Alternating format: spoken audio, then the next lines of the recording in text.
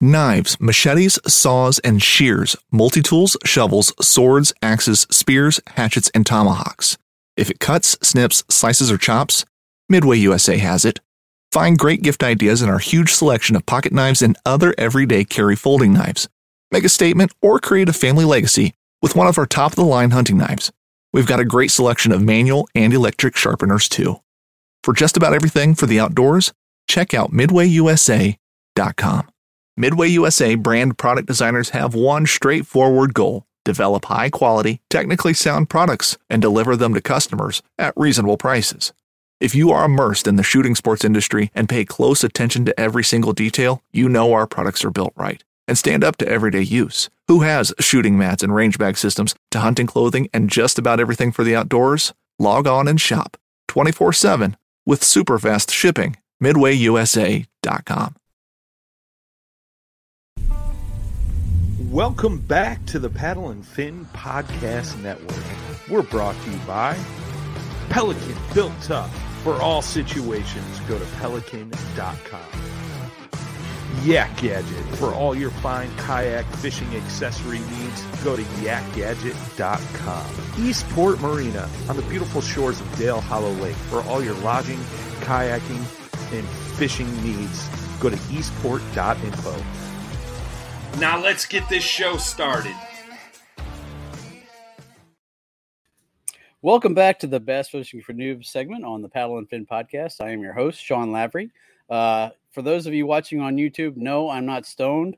I went to the eye doctor today, and my eyes are still dilated, so bear with me if I have to mess with the controls on StreamYard at all, because I can't see what I'm doing. I'm kind of flying blind here, but anyway, guys, thanks again for tuning in and hanging out with us tonight. Tonight's special guest, I was introduced to by Brad Hicks, and he said that he thought he would be a great guest to have on. So I'm excited to welcome Mr. Matt Good to the show. Welcome to the new show, Matt. What's up? Not much, man. Yeah. So how long have you known Brad?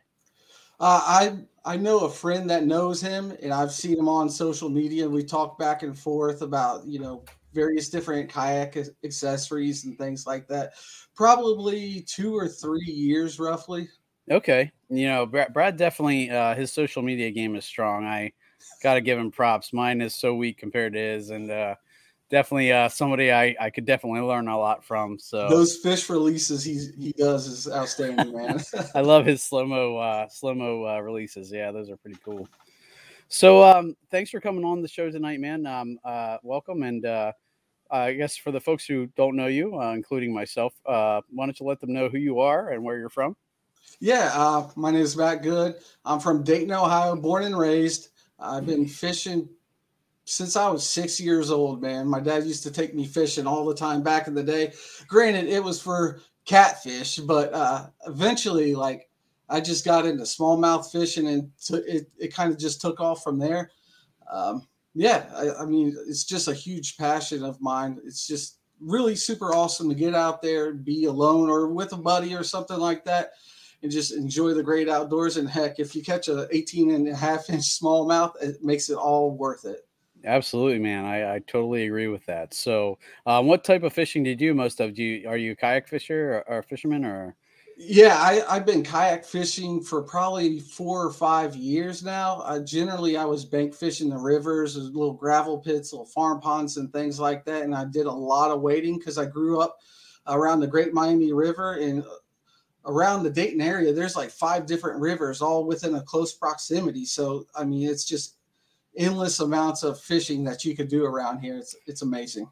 That's cool. Until I started listening to Paddle and Fin, I listened before I became a host, and I really didn't realize, that Ohio had that much good fishing. It's not something you generally hear of, when you think of Florida and Texas and, those kind of places. But, after listening to Brad talk and the other guys from Paddle and Fin that are from Ohio and around that area, I'm like, it really does sound like a pretty cool place to fish. And yeah, it's really awesome. Usually people think of Ohio smallmouth fishing as just strictly Lake Erie. Right. Man, there's some huge smallies in these rivers around here, man. That's cool, man. So Would you say that's where you target mostly, or are you do you have lakes and stuff where you target largemouth, or how's your breakdown? Is it mostly smallie fishing for you? Mostly smallie fishing, unless the rivers are blown out, which that happens a lot around here. I do. If I have heard Brad say that a lot. So I mean, these water levels rise like so fast, and I just always pay attention to the gauges and stuff because you got to be safe out there. But yeah, generally just banging the banks over on the rivers and stuff, and just got into kayak fishing after watching a couple videos on YouTube. Man, there's these boys down in Texas, man, slaying big old largemouth on big old swim baits and stuff. It just got me pumped. They were recording their stuff. I'm like, I want to do that, man. That sounds like a whole bunch of fun. And what kind of kayak are you fishing out of now, or what'd you start in, and have you progressed at all? Or oh god, buy nice or buy thrice in my experience, man. I started off with a 12-foot Eagle Talon. It was horrible, man. The seat there was no elevation in the seat, and the scupper plugs were right under your butt, so you're guaranteed getting your butt wet every time. Not stable at all. Within 4 months, I upgraded to a Vibe Seaghost 110. I've had that for 3.5, 4 years, and I beat the crap out of that on these rivers, man. Just smashing boulders. It's done me pretty good, man. And that's my river kayak. And then last year, I bought a Bonafide SS 127 specifically for lakes because I want to get into more lake fishing. It's just something that's really interesting, but primarily rivers all the way, man. okay, and so you're pretty much paddle, or do you use a motor at all?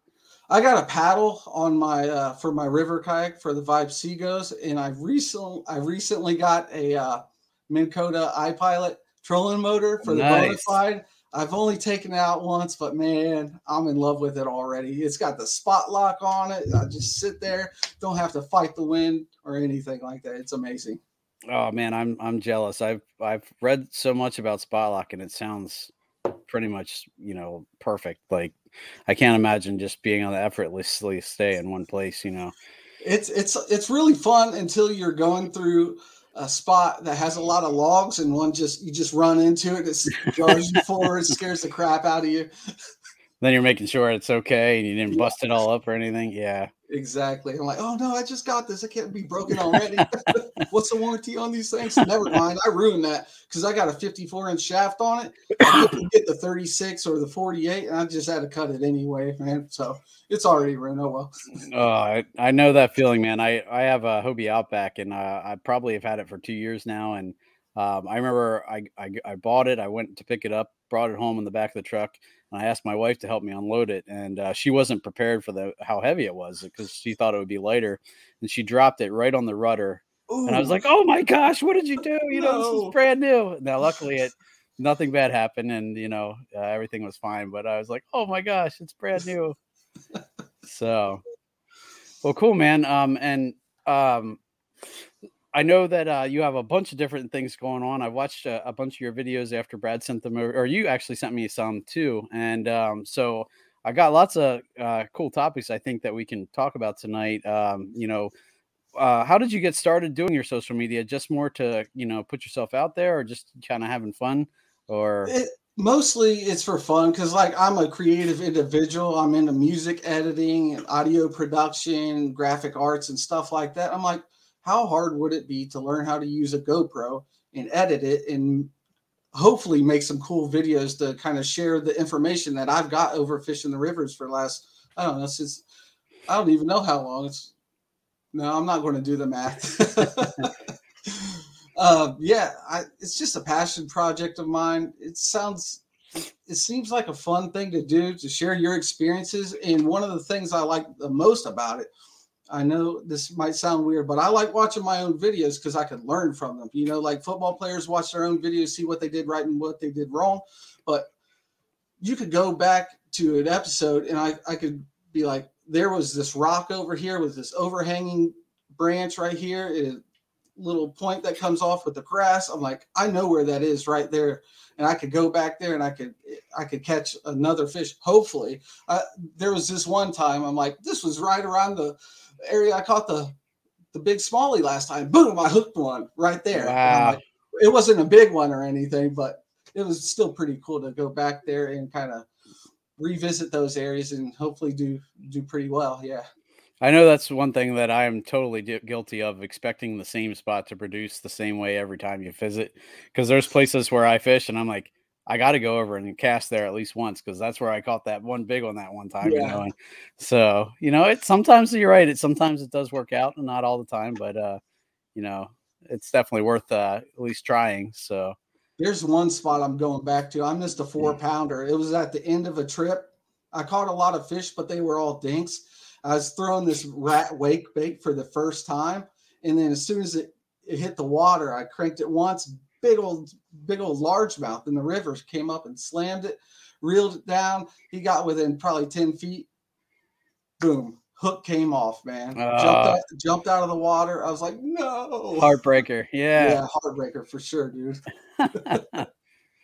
Cool, man. So, and I know some of the videos I watched were you painting lures as well. That looked really cool. That's something I wanted to, you know, just kind of pick your brain a little bit about, like how you got into that, and then kind of what it takes to get into that. You know, like say somebody's looking at that and thinking, you know, hey, you know, that seems like something I might want to try. You know, I have a little artistic flair to me. Now, this is not me talking. I'm not super artistic, but for those folks out there that are, you know, I could, you know, mess around. I probably wouldn't make anything near as nice as what you did, but thank you, man. Some of the baits that you do are, you know, beautiful, and it's really neat, like all the techniques that you use to, you know, do the different patterns and stuff. So, what got you into that? Well, like anything, I watched some YouTube videos. I'm like, I see that, I want to learn how to do that, and then I just try my best to get good at it. I've only been painting for probably 4 or 5 months. It's really not as complicated as it seems, but you do have to experiment a little bit. Like there's when you're using the airbrush, you have to adjust the PSI for certain things. Like if you're doing stencil work with like scales or fins or any sort of bluegill pattern, you just have to bump it down to like 15 or 20. And then if you're doing like your base coat or spraying a lot of paint at once, you bump it up to 25, 30, something along those lines. But it doesn't take that much money to get into it, but there are so many small things you have to consider. I mean, Hobby Lobby is your best friend when if you're ever considering lure painting. You could probably get everything you need from Hobby Lobby. So like starting off, you need an airbrush kit. Like I got the Iwata Eclipse. It's probably $150 or something like that. I figured I'd buy nice or buy thrice like I did for my kayaks. You need a small air compressor. That's like $80. And where it starts to get overwhelming is the sheer amount of different colors you could choose, man. I mean, there's color shifting things like moon dust and whatever else that has some color shifting elements in it. They sell a whole bunch of packs again at Hobby Lobby, or you could buy them individual. You got your opaque colors, you got your transparent colors. I mean, it's just, there's a lot that goes into it. And trust me, I probably painted for 2 or 3 months and ruined probably $100 worth of just blank baits just to kind of figure it out as I go. But regarding like the small things, you need like lure holders, those little helping hands, painter's tape, clear coat epoxy, like embroidery hoops, mesh nets. Like I've made things, mesh nets out of mosquito, like a mosquito head net. I had an extra. It has it has a fantastic small scale pattern. I'm like, why not use it? It works, man. Then you got tiny items like paper clips to hang your baits from, card stock for cutting out your own stencils. Like they sell a lot of stencils. They even got cool things like 3D printed stencils that fit on top of your bait. So all you have to do is clip it on, spray it. That's it. Wow. They sell a whole bunch of different stencil kits for bluegills, crappies. I mean, it's never ending, man. Interesting. I never even would have thought of that Hobby Lobby would have something like that. I mean, that's cool. Absolutely, man. It's fun, dude. It's something I could do in the winter time after deer hunting season's over and right before spring fishing begins. It's just a cool way to pass the time. That's definitely something I'm going to look into, because I feel like that would be an excellent, because find myself if I'm sitting at home and I'm thinking about fishing, usually I'm shopping, and that's probably not a great thing. I burn through so much freaking money in the off season just, because all I can do is be like, oh, well, look at that. That looks cool. I'm going to go buy that. So maybe if I could keep myself busy with something like that and, have some time to invest and, get pretty good at it, I think that would be pretty cool. Where do you get your blanks from? Like your lures? I like a lot of the stuff from Sugar Tit Customs. I've had probably 100 baits from them, and I tested them all because like one of the mistakes I made is I got cheap blanks from a different place. I've heard plenty of horror stories about the awesome looking baits on Amazon. Just don't do yourself a favor and don't get them. But anyway, I got some cheap ones, and you're supposed to dunk them in water before you paint them, see if they leak, and half of them leak, man. So that sucks. Started doing research and just found out that Sugar Tit Customs is an awesome bait company. They send you, like, if you buy a fair amount of baits, they'll even throw in a free one as a gift. Like, hey, man, that's pretty cool. Okay. Timely shipping. They've never messed up my order. All their baits are quality. I haven't put them quite to the test yet. I haven't used them to catch fish yet because I just started getting into the bait making thing over this winter. But I'm sure they're going to do fine, man.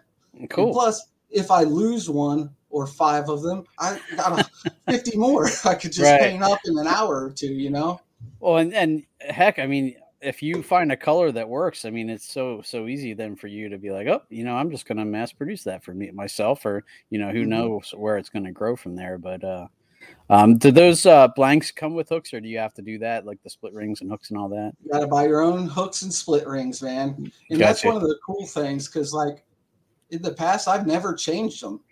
Oh, same here, right. Yeah.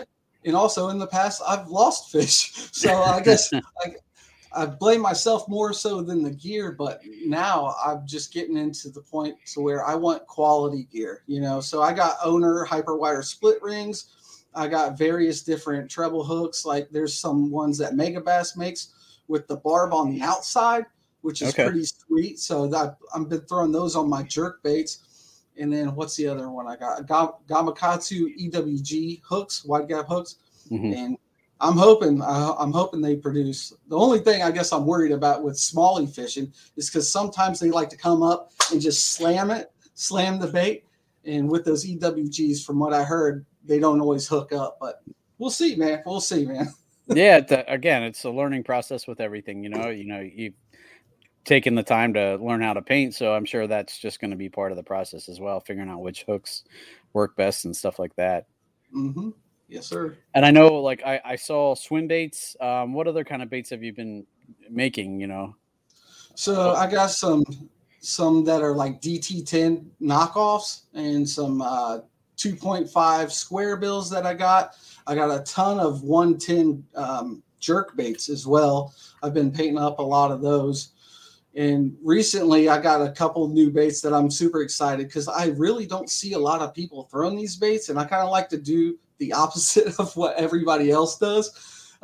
So there's a speed wake bait that I bought, and it looks just like the one from 6th Sense. It's like, I think it's 4 inches, 4 or 4.5 inches. And then I got those 4.5 glide baits, those angry glide baits. I tested those out. Didn't catch any on the first trip, but they worked fantastic as far as the action. And I got some big, huge swim baits. Not huge, I guess, compared to the ones they use, in California or Texas and Florida. But you got your river to sea S-wavers, 6-inch swim baits. Mm-hmm. I'm looking forward to using those too, man. It's just zero or hero, all or nothing. You go out there, you throw that thing all day. You might get one. You might get a couple follows. Whether you're just looking to stay warm during a hunt or need maximum concealment, the clothing you wear can make or break a hunt. At MidwayUSA.com, we understand hunting clothing has come a long way with more meticulously crafted camo patterns, advanced scent control technologies, and weatherproof options to withstand the elements. Hunters have to wait until their favorite season, but shouldn't wait on gear, which is why Midway USA offers super fast shipping. When you're ready for your next system, log on to MidwayUSA.com. The 1911 is one of the most iconic firearms in history. Designed by John Browning, the 1911 was the standard issue sidearm of the U.S. military from 1911 to 1985. While Colt produced the original, Almost every major firearm company has produced its own version. It's wildly revered for its reliability, crisp trigger, and is still a favorite for all types of shooters. Whether you're looking to buy or build a 1911 and just about everything for guns, log on to midwayusa.com. Hopefully you get a PB out of it. That's my goal, man. I want to keep consistently beating my PBs every year. That's just a side goal of mine. Right. So what are your PBs right now? Smallmouth, might laugh, but it's unofficial. But I'm pretty good at guesstimating. Here's one of those fish stories where it's this big, right? Now, I'm guessing it was at least 20 inches. Okay. I'm going to measure them and record them more often, but fairly often I'll catch an 18 or a 19. The biggest I've ever measured is a 19 and a half. Okay. Smallmouth, at least. My biggest largemouth, I don't consider it as really counting because, one, I was in a guided trip down in Florida, and two, I was using live baits, live shiners, but it was 6.5 pounds. Oh my goodness. Still a big bass. Oh yeah. But I consider my real PB, my Ohio PB largemouth, a 5 pound, 1 ounce. Okay. Cool. No, those are some nice fish, but definitely something to chase after trying to beat. So yes, sir. Cool, man. I was trying to think. I was going to ask you particularly about the glide baits because I think that's what I saw the video that you sent me, the painting video, and I was curious. Like I was actually just talking to a guy. We went fishing on a reservoir here by us that was still water temperatures are hovering right around 40 degrees, and I threw a balsa crankbait most of the day. Ended up getting one fish.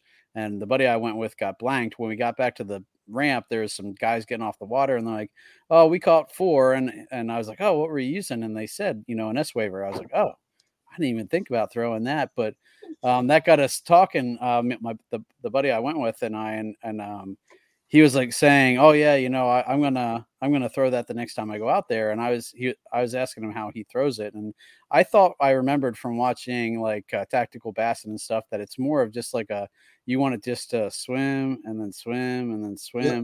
And he was saying, no, I'm gonna keep burning it, not burning it, but moving it fast enough so it. What's your preferred way of throwing that?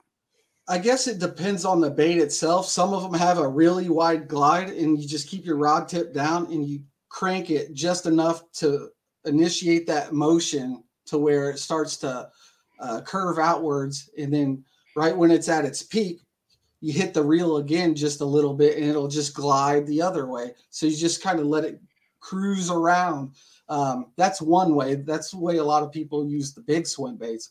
But these little ones that I found is just a super slow retrieve. So you just use a lower gear ratio. Like I got a new Shimano SLX DC, and it's a 6:3:1 gear ratio specifically for cranking. I got it on a new Dobbins Fury cranking rod. Just tested that out. It works great so far. But essentially all you do is just reel it really slow. Just really slow, and then it just kind of waves side to side. This one that I made isn't like a super wide glide, but it's just more or less like a side to side motion. And it's I wish they would make them suspend. This one in particular is a slow sink, and it'll work really well in I don't know, probably anywhere from a foot to 5 feet of water. You just crank it really super slow and hope to God a big old smallmouth smashes it. Yeah, no, that's something I didn't think about throwing in the rivers around here. Just because I always thought of like a big bait like that, and especially one that would be sinking somewhat fast. I live right by the Susquehanna, and so it's shallow more often than not. And I was like, well, that's going to get snagged up all the time. But you're definitely not the first person who's told me to try using them. So it's definitely something on my list that I'm going to try this year. Because last year I kind of shied away from it just because I was like, I don't think that's going to work in my environment. But I've heard that now more times than not. So I'm like, maybe I got to try that and just see what kind of big smallie I can get to crush that. So like 2 years ago, it was early April. I decided to throw a bigger 6-inch soft plastic swim bait, a little creeper. Yep. It's a what is it called? A little all-American trash fish. And I'm thinking, because I know the forage in this specific small creek, that this will be dynamite, right? So they have a whole bunch of creek chubs, 6 inches, and I know smallmouth devour them. And I was fishing with a guy named Matt from Matt's Fishing Mission, and I took him out for the first time to this really beautiful little creek. And within 10 minutes, I hooked into probably 17 or 18. And on the very second cast in this deep little pool, right outside of this riffle, boom, back to back, I got another 17-inch smallmouth. Wow. I'm hooked. But to counter that, he caught way more fish, and I only caught one other fish. So, okay. But the quality was there, and that's what I was looking for, because I fished that creek forever, and I've caught a handful of nice ones. And I just get tired of catching dinks, throwing smaller baits. So I'm like, hey, let's experiment. Let's see what they'll do with this nice size swim bait. Interesting. So yeah, that makes sense that, when you throw those bigger ones, you are gonna kind of probably limit the number of bites you get, but the bites you do get are probably going to be better quality fish, you would think. And even if you don't get a bite, if you get a follow, the fish at least show themselves to you. So you could go back to that spot, you could retie on another bait and flip it in there, and just kind of put that in the back of your memory and know that big fish holding this specific type of area too. Right. Or follow up with another bait if you have another rod with you. Yeah. Exactly. Cool. All right. So I know watching your videos too, it looked like the water that you were fishing in that one seemed to be like more of a lake kind of thing. So when you lake fish, are you targeting more largemouth at that point, or do your lakes have smallmouth too? Our lakes have some smallmouth. I haven't found them quite yet. So when I do go to lakes, I'm primarily bass fishing, or I'll target other species like white bass. Occasionally do some crappie fishing, saugeye, walleye, that kind of stuff. Okay, interesting. Like when I think of like the lakes near me, they obviously have the crappie and white bass. But when I think of walleye fishing, I think of river fishing. But I've never caught a walleye on the lakes. I've caught all the walleye that I've ever caught have come from the river, but maybe I'm just not using the right baits on the lakes because lakes are so hard to dissect, man. It's crazy, man. You got to go out there and compete with other big boaters, be conscientious of your surroundings at all times. And you just have so much water to dissect. And hopefully I could do a lot better with that trolling motor now, man. You know what I mean? Yeah, you definitely get to the place or cover at least more water anyway. So yep. That was a game changer for me when I got pedals, because I felt like I could cover so much water. I could pedal to the other side of the lake and I wasn't exhausted when I got there, I've been dying to try those new pedal kayaks, man, because my Seaghost, I love it. It's great, but it definitely has its flaws. It's not super stable, and it's kind of hard to stand up with. That might be because I have a bit of a beer belly, but I don't know.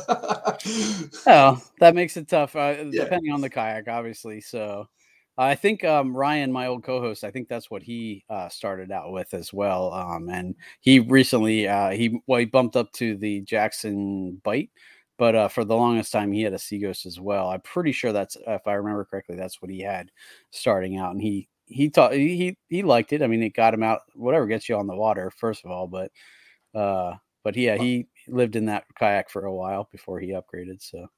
Yeah, the seat's pretty good too. It handles excellent in rapids. Like I've taken it down some sketchy stuff for sure, but it does good. It's treated me well over the years for sure. Cool. And I know. So when you're river fishing, what other techniques do you like to throw, or are you more comfortable shallow or deep water? Or I know at least our rivers around here, there's not much deep water, but.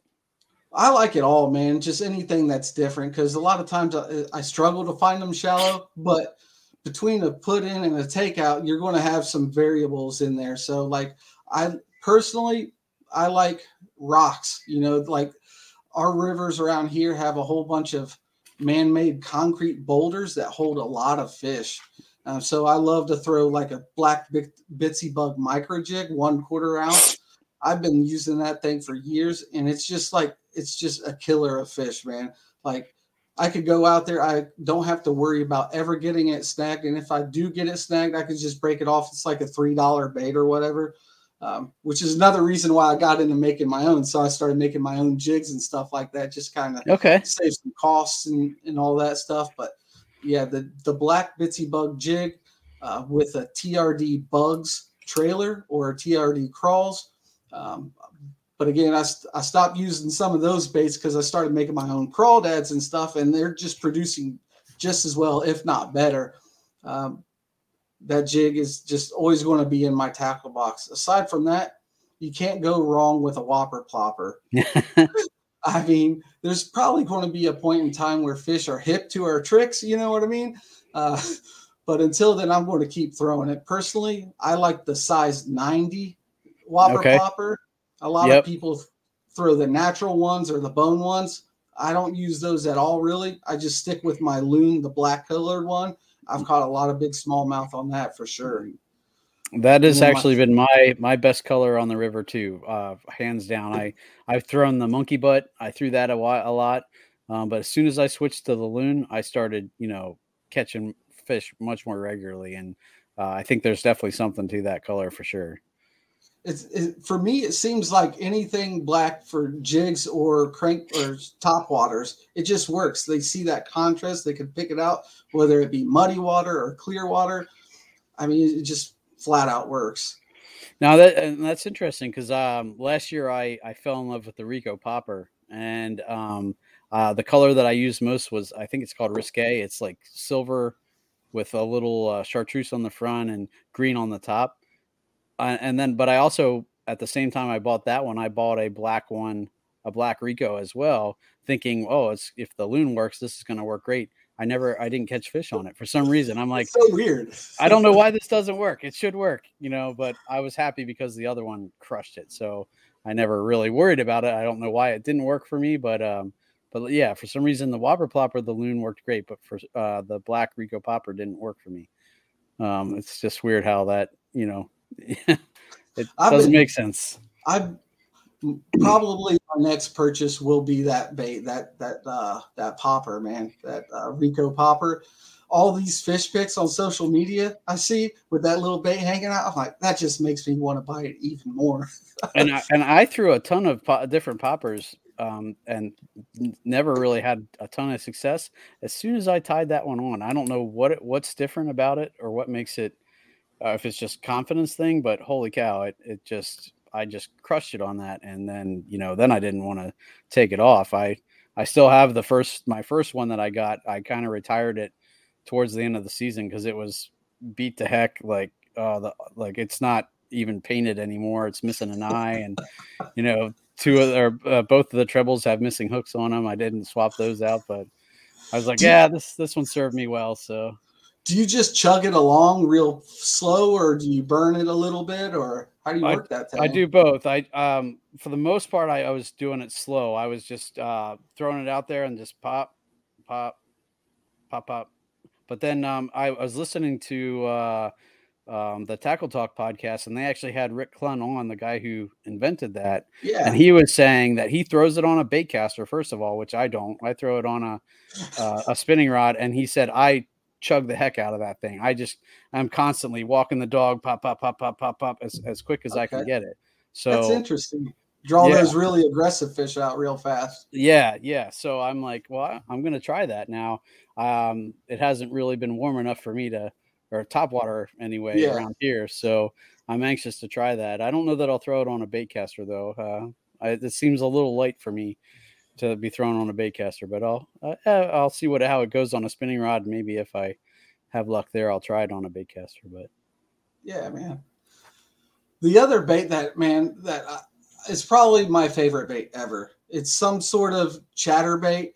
I started out initially with the standard set $6 one. That thing just doesn't chatter right off the gate, and that kind of frustrated me. And plus, the bait keeper on there is garbage. So then I bumped it up to the Project Z. But I was having some troubles with that because I'll throw a 1/2 ounce chatterbait. I don't care how deep it is or how shallow it is. A half ounce or a 3/8 ounce is what I usually use, but I've definitely caught way more fish on the half ounce version. But I throw it in the junk, man, because when you're in a kayak, you don't really care about getting snagged because you can just paddle right over there and get it out of there. But the issue I ran into, I was throwing it in some small pond that had a whole bunch of timber, and I would just get snagged and just using 20-pound braid, I would just pop it off. It didn't bend the hook, which was good, but I came back and I was reeling it in, and the blade fell off. Like it literally broke the blade. I broke three of them in a matter of 2 weeks. So I'm like, well, this sucks. There's got to be a better one out there. And then I started doing some research, and I found out that a brand called Picasso makes a bladed jig called the Shock Blade, I believe. Yep. That thing looks mean, dude. And it thumps. It thumps way harder than the chatterbait. The chatterbait has like a really tight wobble, but this one is just like you could feel it on your rod. And then immediately, if you feel it stop chattering, the majority of the time a fish hits it and is running right at you. So I like to use like a higher gear ratio reel so I could burn it in real quick, catch up with the fish and set the hook. Thankfully, I've got a lot of big fish on that. Definitely. And do you do a half ounce with that as well? Yep. With the Picasso lure? Okay. Yep. I tried the 3/8 ounce. It just doesn't work for me that well. I don't really throw the chatter in shallow areas. Usually I'm like trying to target anything from 3 to 6 feet or a little bit deeper, just because you'll just bump into rock after rock, and the fish, I haven't had any good luck on it in shallow, but hey, you never know. Maybe if I switched up to like a 1/4 ounce, I could do better, but half ounce works really good for me. I don't ever have to untie it to try on another one. Just stick with that. I could throw that thing from the start of the trip to the beginning, or from the beginning to the end. I might catch 3 or 4 fish, but they're usually pretty good quality. And what kind of trailer do you generally like to use, or do you not use a trailer? What's your preference? So I started off with the Zaco. That's what I started off with. Yeah. Well, I lie. I used Kitex at first because I didn't have any, but then everybody kept saying, "Yo, you got to try the Zaco," and I was like, "Okay," and that worked well enough. So that's kind of what I've stuck with. But have you found anything that you like work better? Well, the problem with the Zaco is the plastic it's made out of. Just like you catch a fish or two on it, and then one big fish jumps up, your lure is shredded, and those baits aren't exactly cheap. No. So I went to the razor shads, and I was using that for a couple of years, and it did really, really well on that. And that's usually what I use the most is that razor shad. But I've been doing a little bit more. I've been using that, 10,000 fish. What is it called? Yodo bug or something like that. The Yodo worm. I think that's what it's called.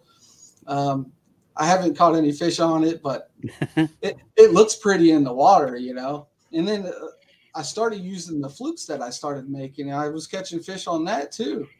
Granted, they don't last that long, but I make them, so I have an infinite supply, so it doesn't matter.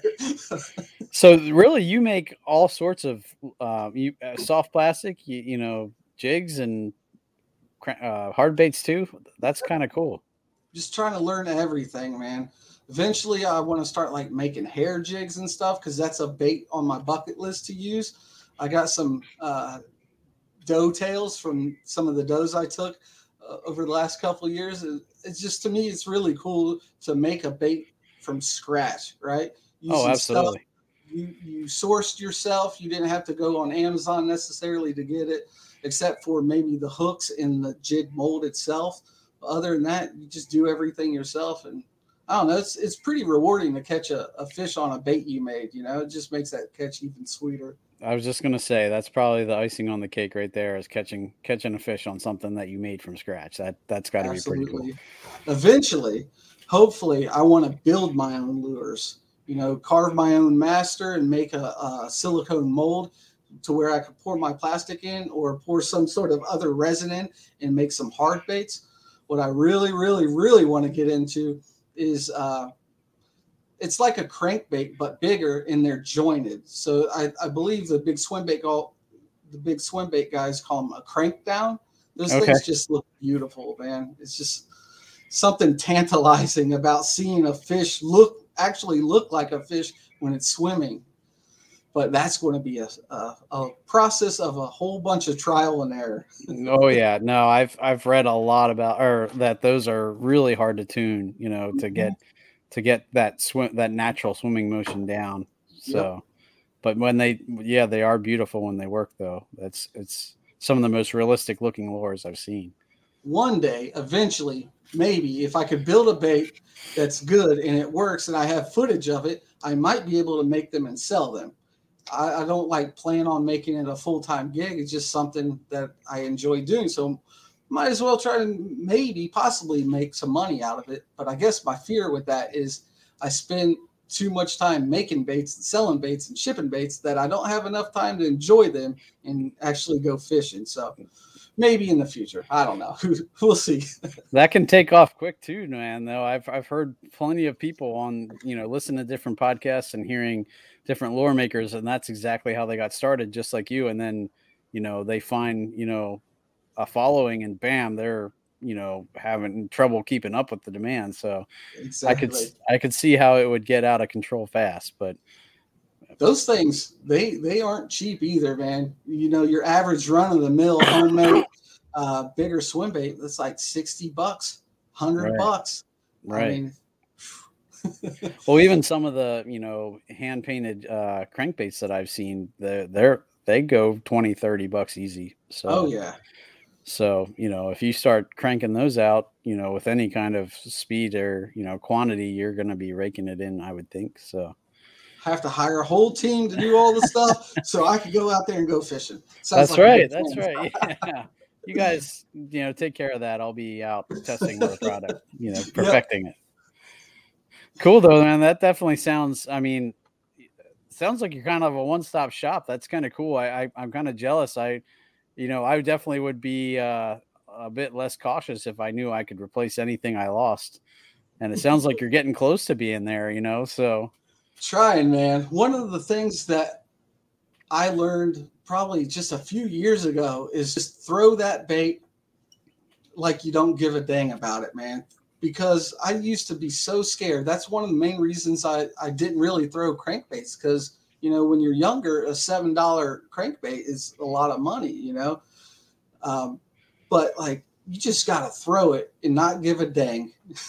Yep. No. And that really, that was a hard lesson for me to learn as well. But when you start, hitting those spots that most people will avoid and that kind of thing, your catches are going to go up that Absolutely. much more. And like you said, you kind of got to just forget about, losing lures. Are you going to lose lures occasionally?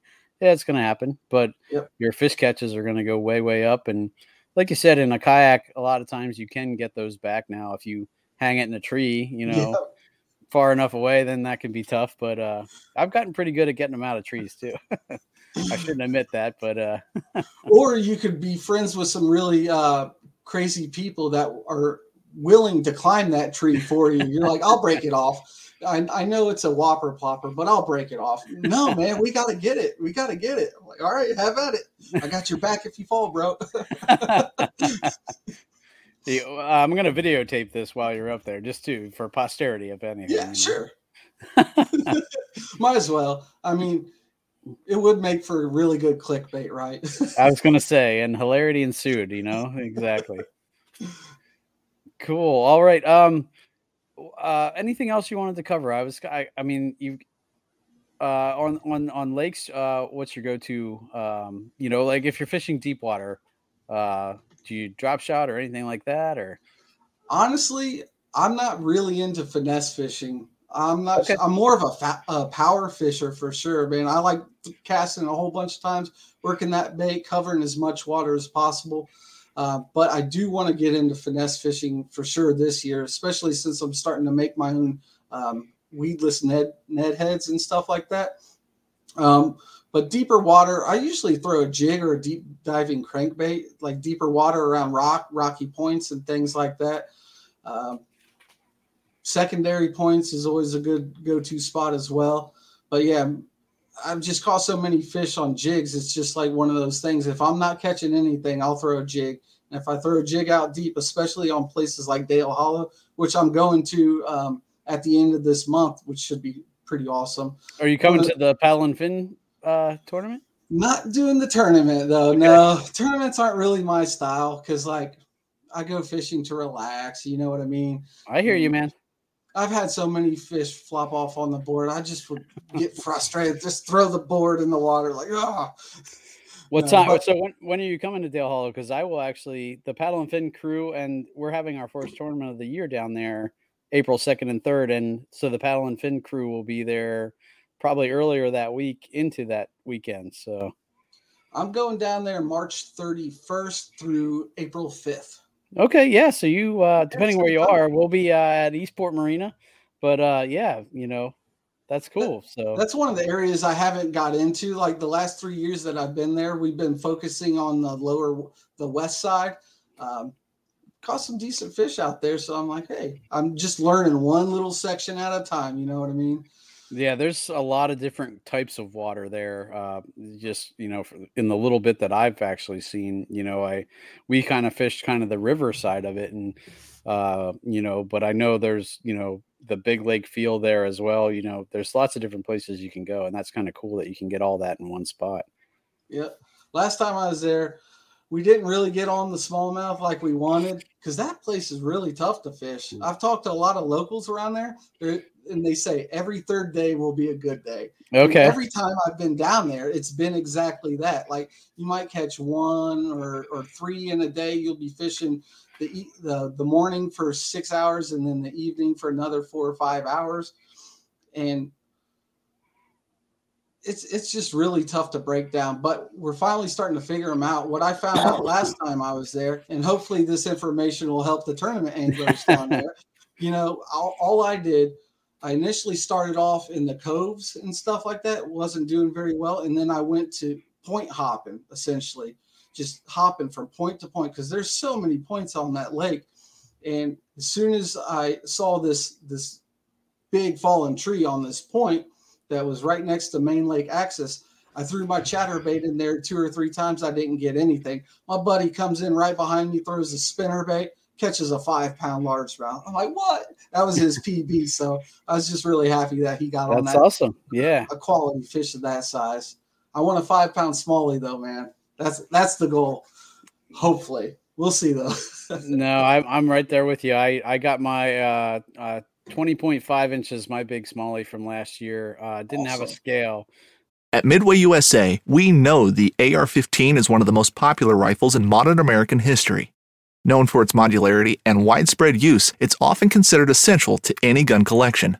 The essential things you need to run an AR-15 are usually always in stock during shortages, things like magazines and 5.56 ammo.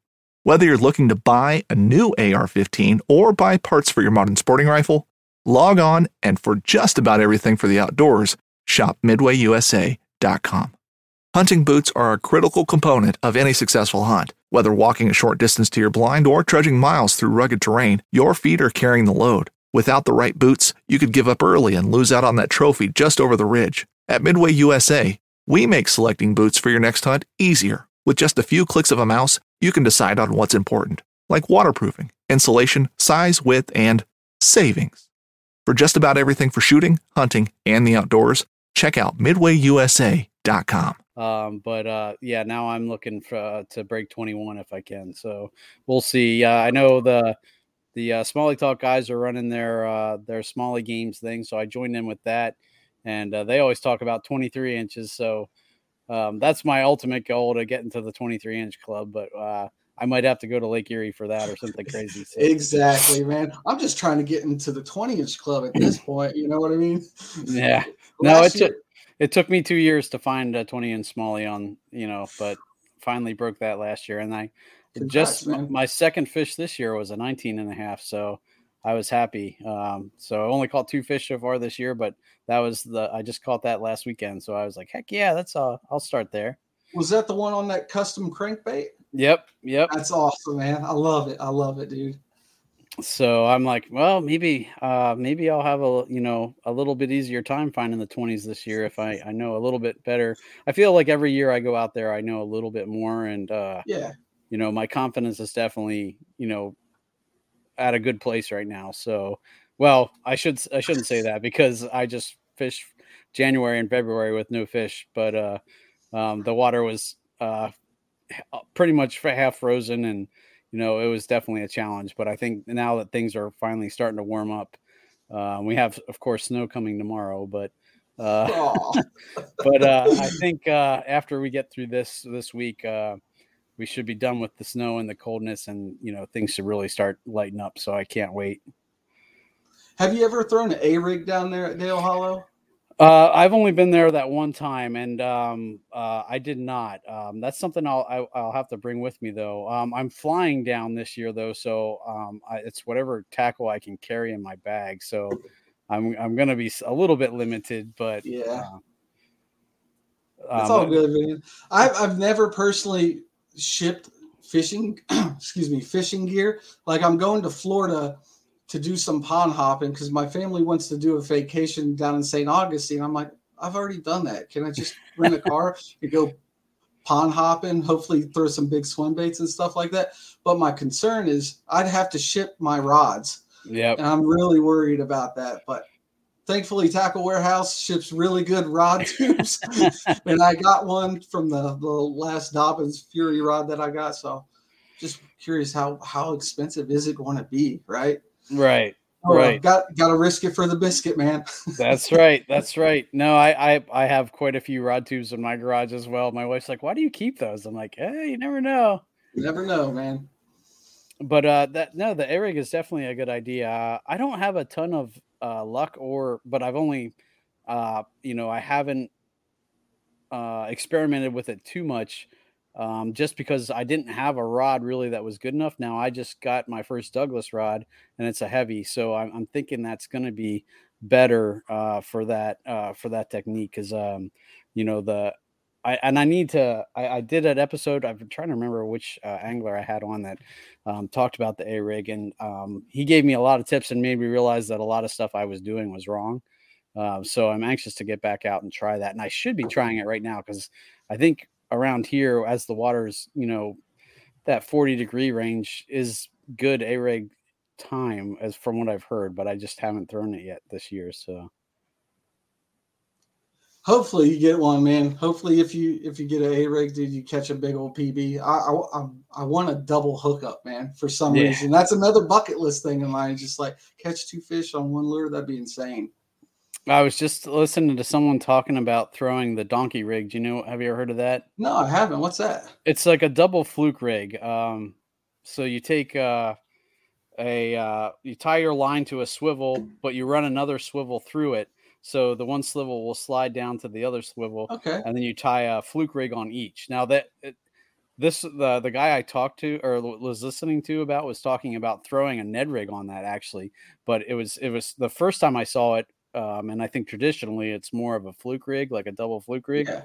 and but he was throwing double Ned rigs on it, and Huh. it was working for him, and he was saying he got a lot of doubles, and I'm like, that's interesting. I might have to try that. So I never even thought about that, man. I've had some crazy ideas, man. Like, I love the fact that A-rigs catch fish. I wonder if it's possible to put a couple, like 3 separate swim baits on the back of a buzz bait. You know what I mean? It'd be interesting. I don't know if it would work well because of all the weight of the other swim baits, but I've heard good stuff about people taking the skirts off the buzz bait and just putting a bigger swim bait or like a 4-inch Kitech or something like that. Like, yeah, I've even heard of frogs on buzz baits too. Yeah, weird stuff like that. And I know like Whopper Plopper, they River to Sea made like almost like a buzz bait plopper. Did you ever see that? It had like 2. Yeah, 2 on 1. It's like one in front of the other. Yeah. That's crazy. Could you imagine catching a fish and it's shaking and then you get 2 Whopper Ploppers stuck in you? Because those hooks are freaking vicious, man. Oh yeah, I've seen some vicious Whopper Plopper injuries online, man. And I know it's only a matter of time of not if or when. It's more when, because it's going to happen. I've had a couple of close calls, but I keep a pair of diagonal cutters in my kayak just for when that does happen. I want to be ready. But yeah, craziness. Cool, man. I'm trying to think. I know I want to give you a chance to shout out where the folks can find you, because for sure you got a lot of good content out there. So I guess we can jump into that. So your social media and your YouTube. What's the best place for people to look you up? I'd say YouTube or Instagram. I don't really post a whole bunch of stuff on Instagram, but I'm looking forward to doing that more so this year, because like when you're doing the whole social media thing and the YouTube thing, it's important to do all aspects of social media, you know. But G2G Fishing on YouTube, or if you search G2 Fishing on Instagram, you should be able to find me. Cool. And any other plans for the channel? Like any other different kind of videos you're going to be doing? I mean, I love all the stuff that I've seen so far.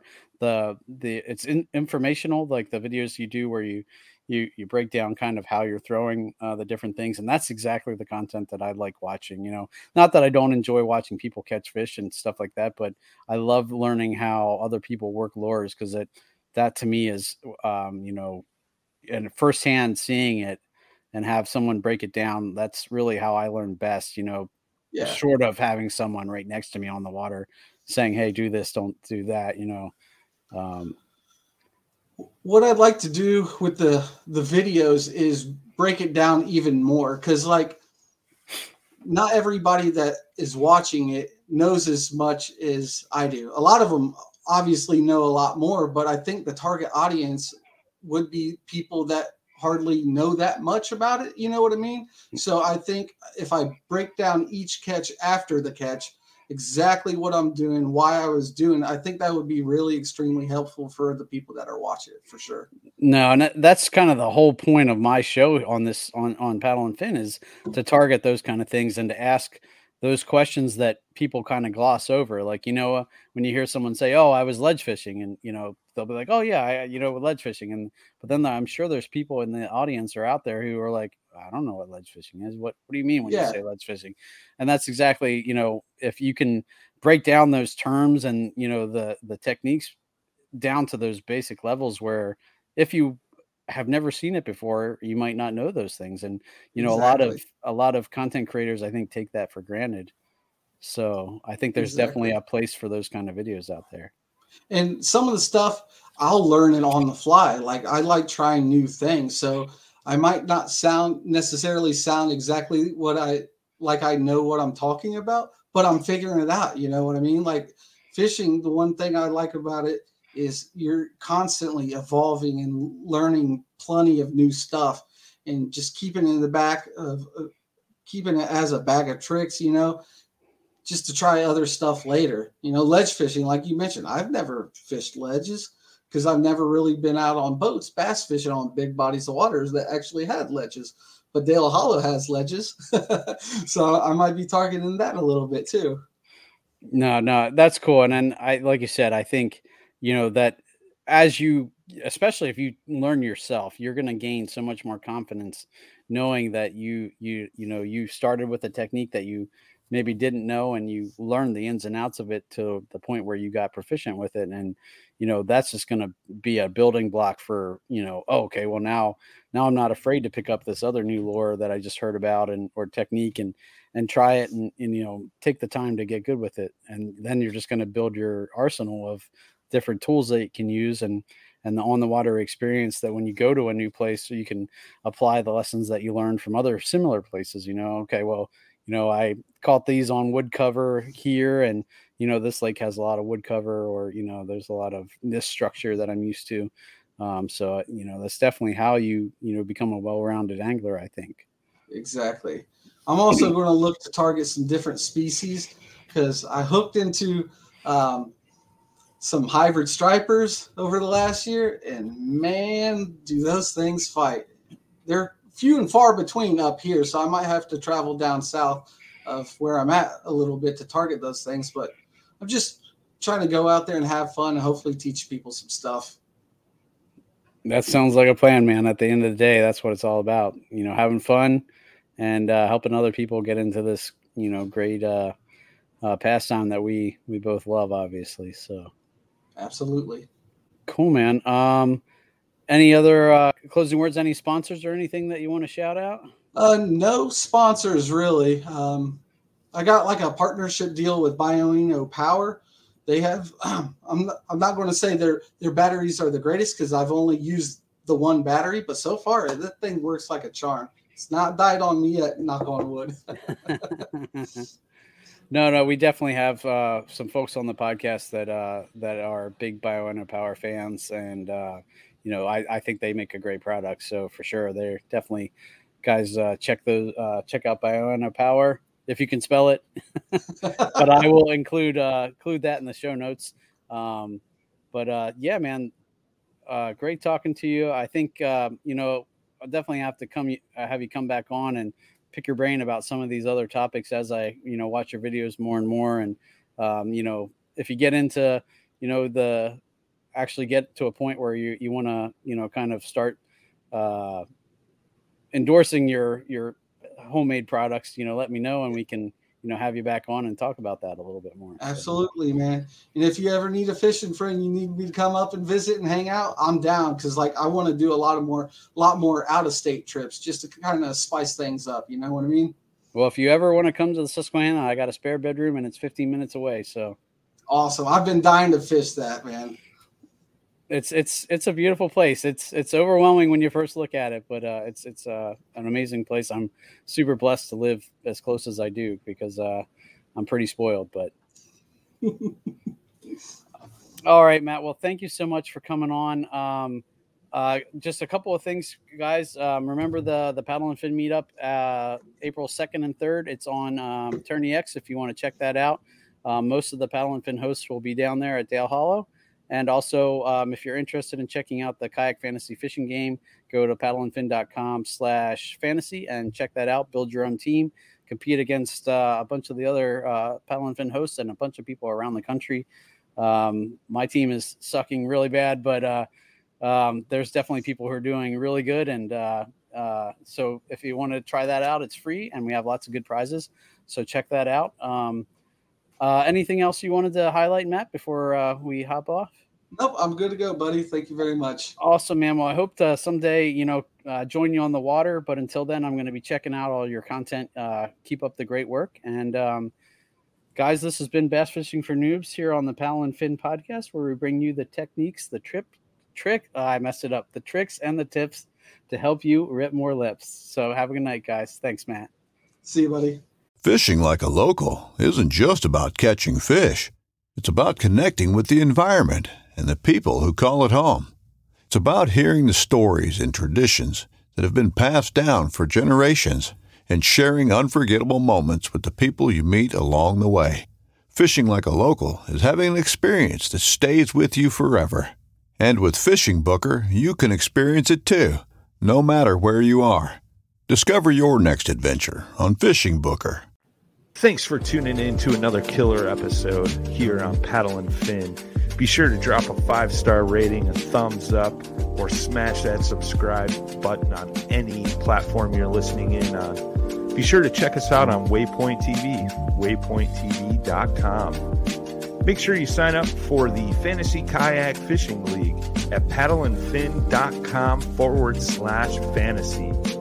You can support this show through Patreon, patreon.com/paddleandfin. Don't forget to check out the website, paddleandfin.com. Catch us on YouTube.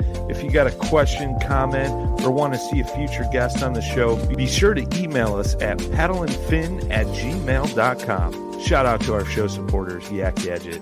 You can check out all the fine kayak accessories at yakgadget.com. Pelican Professional.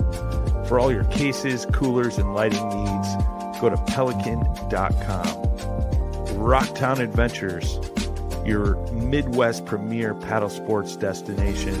Go to rocktownadventures.com. Eastport Marina, the beautiful destination on Dale Hollow Lake. If you're looking for lodging, kayaks, kayak accessories, or anything fishing related on the beautiful Dale Hollow Lake, go to eastport.info. And Jigmasters Jigs. When in doubt, get the jig out. Go to jigmasters.com and fill your tackle boxes today.